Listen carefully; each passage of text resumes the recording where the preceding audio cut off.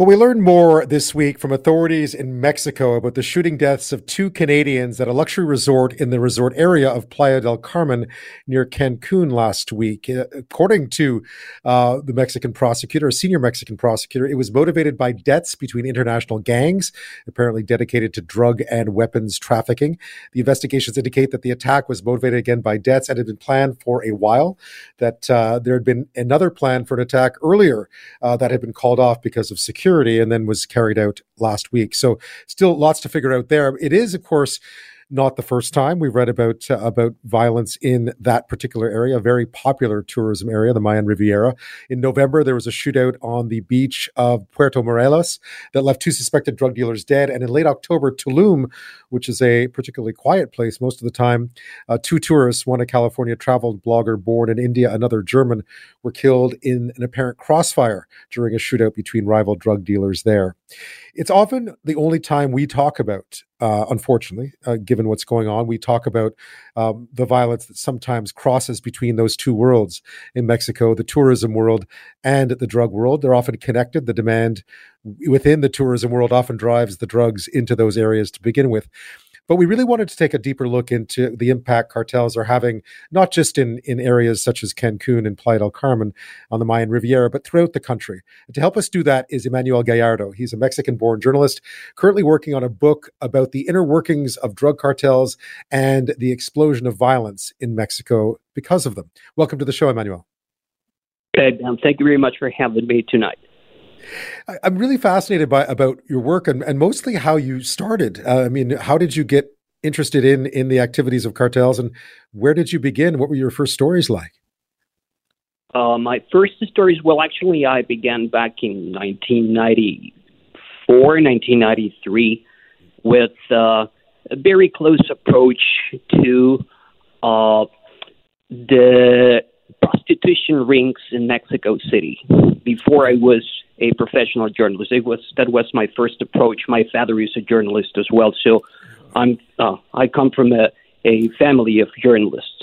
But in specific about organized crime, it's very important for journalists in Mexico now to consider that it's a problem that goes beyond drug trafficking. There's a lot of mythology involved because of the shows, because of all the culture that surrounds the problem of organized crime. So it's since many years ago, but I am focusing now in organized crime in Michoacan, for instance, in Mexico City as well.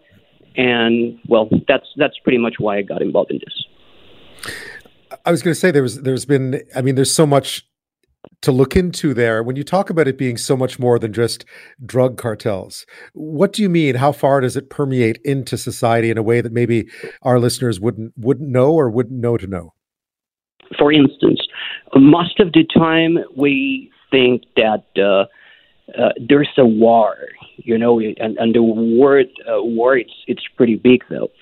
But if we consider that beyond drug trafficking, there's more things that we are not considering, such as natural resources, for instance. Natural resources in Michoacan, like avocado, or natural resources in La Cuenca de Burgos, in Tamaulipas. And most of the time, it's pretty common to say that it's drugs or they are fighting because of the roots of drug trafficking. But it's more. It's very political. There's a link between the organized criminals and the politicians. The organized crime in Mexico cannot exist without the corruption of the politicians. So, for instance, what is happening right now in Cancun, in the Mayan Riviera, it's just a reflection of that corruption. Mexico has a very high level of impunity because of that corruption. We're talking about that it's almost 98% of impunity, which means that you can do whatever you want and get rid of the problem without, facing any kind of consequence. So it's that. Mm-hmm. I'm speaking with Emmanuel Gallardo, a Mexican-born journalist currently working on a book about the inner workings of the cartels and the violence that has ensued. I wanted to talk about the Mayan Riviera, and of course, that's what always makes headlines here because people are so familiar with some of the areas that were very little of this violence, but some of this violence takes place. But I want to touch on something that you just mentioned, which is sort of the wide array of things that are now fall under the guise of organized crime. And you mentioned avocados. And I just want to ask you about that because I don't know whether people are aware of what the links are. Yes.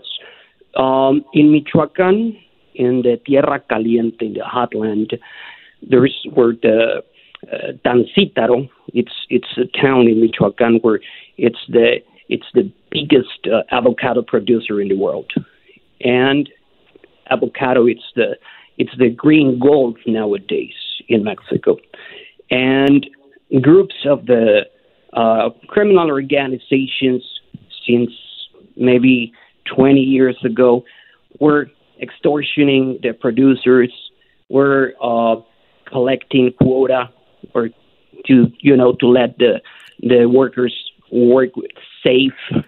And well, now we can see that I don't know if you remember back in 2013, it was an uprise in that area in specific because they were tired of those extortions, of the assassinations, the kidnappings, all the violations of basic human rights that are not headlines in the regular media, because it's very complex. To talk about what is going on right now in Mexico nowadays, it's pretty complex. Each state, each municipality has its own problems, and we need anthropologists, psychologists, social psychologists that can intervene, that can see further of what is going on here nowadays in Mexico. It's a complexity, and the corruption is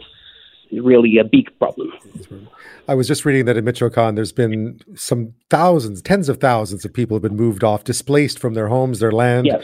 because of all the fighting that's going on. So this is something that impacts people right in their backyards. They might as well be, not to you, it's not a war, but they might as well be in a war zone. Exactly. As you said, a couple of months ago, there were up to 3,000 displaced people from Michoacan stuck in Tijuana.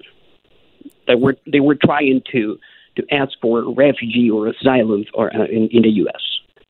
In the zone of Aguililla in Michoacan, Cualcomán, El Aguaje, those areas in the hotland that are very close to the state of Colima, it's the Wild Wild West. I am talking about that politicians are colluded with the organized crime, and they're not looking for the people's interest. Here in Canada, we're used to see how the democracy works, and it's pretty awesome, right?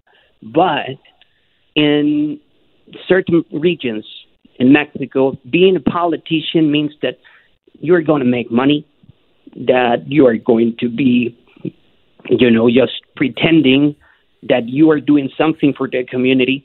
But the reality is that in certain places, the organized crime rules. In what way?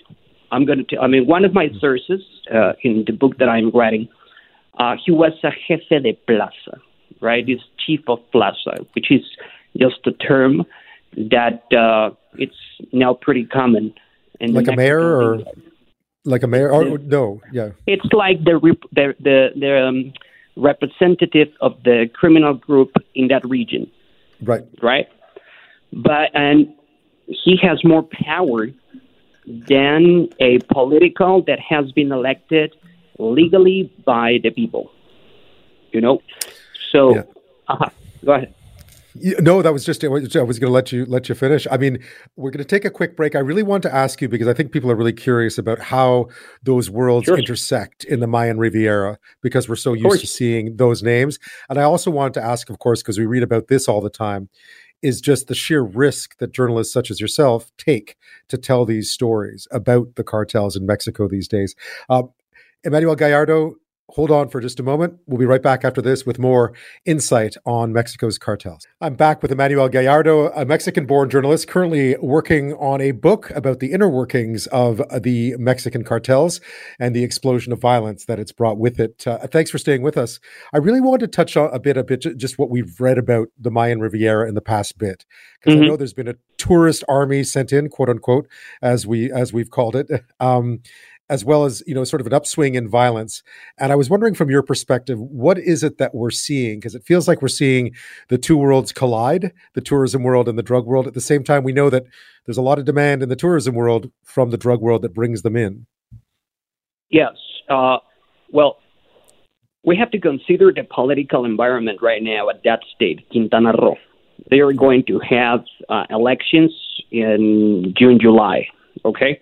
So when that happens, all the organized crime members start seeing with what politician they are going to go with, right? And that's actually what the population is waiting for. That's the reason that we can see a lot of violence right now in the region. But as you said, they are two separate worlds. One world is the tourism, the other world it's the crime. So as if you are a Canadian tourist and if you want to go to enjoy Mexico, its beaches, restaurants, and the beauty of the Mayan Riviera, you can go. There's no problem. Nobody's going to be waiting for you with a gun or something like that. So it's totally safe. But if you go to Mexico and you want to find drugs, hard drugs, cocaine, or something like that, because I mean, it's not a secret. That place is a paradise for drugs. Okay, so if you're looking for that kind of entertainment, prostitution, or something like that, you are entering in that world that you are saying. It's a parallel world. You're going to be safe if you stay at your resort, if you go to, as a regular tourist. But if you want to try to do something, you have to. Else, like goes above the law. You have to consider that that world is ruled by the mafia, by the criminal organizations, and you're on your own. So if you're at 2 a.m. trying to be adventurous, and if you want to go to a bar because you met a taxi cab driver that is telling you that in that place you can find whatever you want, well, you're risking yourself a lot. So it's sorry, go ahead. And behind that, okay, that's for the tourism, right? That's for the people, international tourism that go to Mexico. But what about the Mexicans that are living there? We're talking about that there's more than 7,000 businesses in all the region. But the extortion problem, there's a crisis there, a crisis of extortions, because even the guy that is dressing as Batman or as Spider-Man on the street outside of one of the big bars in Cancun, that guy is being extorted by the organized crime. Even the taco guy who has his legal stand there, he's going to be paying some money all the way to the top, to the resorts. And sadly, this is something that gets, pretty common. People, because they are afraid, they don't go to the authorities, because they are also afraid of the authorities, because they don't know. Just imagine that you are being extorted and you want to go to the police and you are afraid to go to the police because you don't know if they have connections with the criminals, and after 3 days something is going to happen to you. So they are trapped. People are trapped. Businesses are trapped. What do you make of this, of President Obrador's tourist security battalion that he sent in last year after one of those incidents in Tulum, which of course involved some innocent bystanders caught in a shootout? Is it just show? Is it just to show? It doesn't change anything to have a tourist security battalion in? I think it's about 1,500 National Guard, right, that have been sent into that area. Yeah, those are military personnel. What we don't need that. We don't need more army guys there. We don't need we need solutions, but coming from the very bottom, not only just a display of power, of, muscle with a lot of guns and armed guys and all that stuff. I mean, I understand that it's necessary, but guess why? Because the police cannot do that. It's supposed that the police gets prepared for that. Soldier is prepared to kill. They are used to kill people, because they are soldiers. They are trained to do that. But why the police officers are not capable to do that? Because they are corrupted. So why do we need all that display of power? Because we need to show to the world that they are safe. And if we need to have the Marines there or the military there, well, the government is going to try to do it. So, I mean, it's in order to try to solve these in a very, lasting way, we don't need more military. We need to see what's going on from the very bottom. We need to remove the corruption from the judicial system. We need to have the freedom to go to the authorities and to know that they are going to help us, because we don't have any justice. You were telling me about being a reporter in Mexico. Well, as many of you know, Mexico, it's the most dangerous place in the world to be a journalist. Just to give you an idea, we're just coming up on time here, Emmanuel. I'm sorry. Just a last word to you. Just to give you an idea about what is going on with the journalist in Mexico. Yeah. In January, 3 journalists have been murdered in Mexico. Just in January, 28 journalists have been assassinated in all this new administration with Mr. Andrés Manuel López Obrador. 28 journalists, 148 journalists in 22 years. So they are killing us. Emmanuel, we could talk about this all night. It's been fascinating. Thank you so much for your insight. Have a great night. You have a great night as well.